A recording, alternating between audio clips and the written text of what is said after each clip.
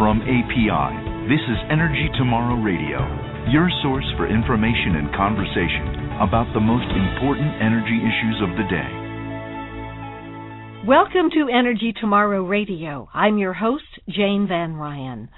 This week I had the opportunity to tour the Kern River Basin near Bakersfield, California, home to one of America's oldest and most prolific oil fields.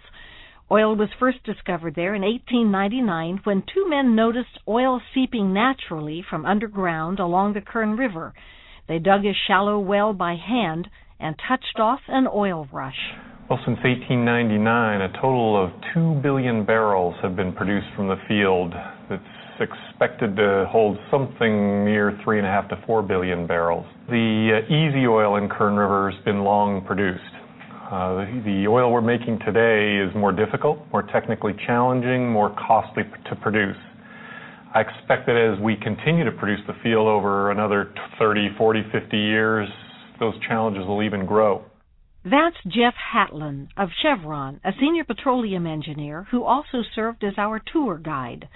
For several hours, he led a few bloggers and me through the sprawling 11,000-acre patch of sandy desert where engineers and geoscientists use a process called steam flooding to coax the thick, black, heavy oil out of the ground.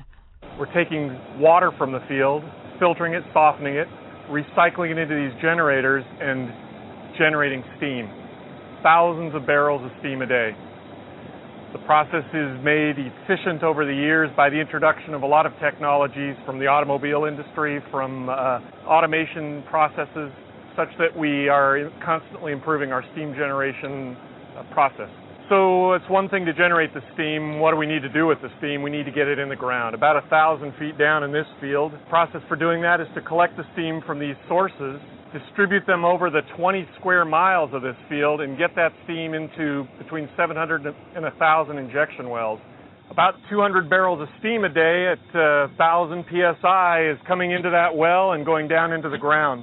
The process of this well is to get the steam into exactly the right layer at exactly the right volume. That's done through a bunch of technologies that assure the amount of steam getting in this well is exactly what we need. That steam, by the way, is about 450 to 500 degrees Fahrenheit. Once that steam enters the sandstone that the oil is in, it migrates through that sand, heating up the oil, causing it to become mobile. Once mobilized, it drains into producing wells like you see here.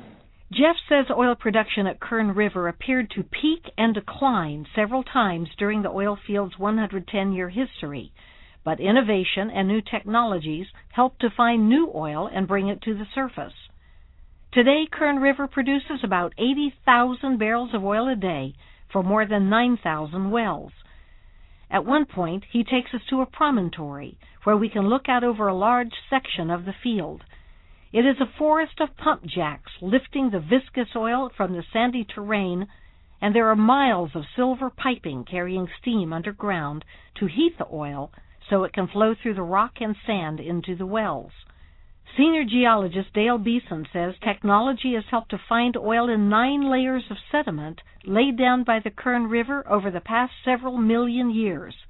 His 3D computer model of the field shows where the oil exists in pockets of sand and sandstone from 500 to more than 1,000 feet below the surface. With the use of this type of technology, we're able to look at the big picture rather than just small parts of the big picture, and then assess where we wish to focus our opportunity development. Dale's sophisticated computer projects a portion of the model on a huge flat panel screen covering one end of a conference room. Using a mouse, he isolates the southern portion of the field, slices through it to show a cross-section of the strata, and makes it revolve and move so it can be viewed from several angles. The oil deposits gleam a brilliant red. We use this information to predict where we have barrels of oil that remain behind in this field that has produced for over 100 years.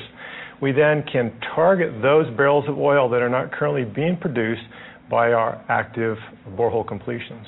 Chevron uses clean-burning natural gas and a process called cogeneration to power the field and feed electricity to Southern California Edison.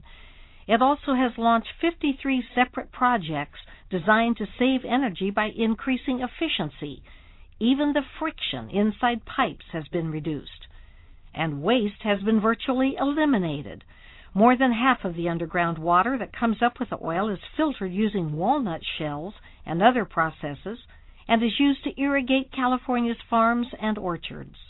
What will we be producing 30 years from now? I'm confident this field will be in production and generating lots of value for the state of California, but I can't exactly predict. I'm sure it's more than a couple 100 million barrels. The technologies and best practices learned at the San Joaquin Valley oil field are now being used at other heavy oil fields around the world, including Indonesia and the partitioned neutral zone between Kuwait and Saudi Arabia. They are just some of the high-tech solutions that are delivering oil to consumers in the United States and elsewhere. I want to thank the people of Chevron for allowing us to see the Kern River field.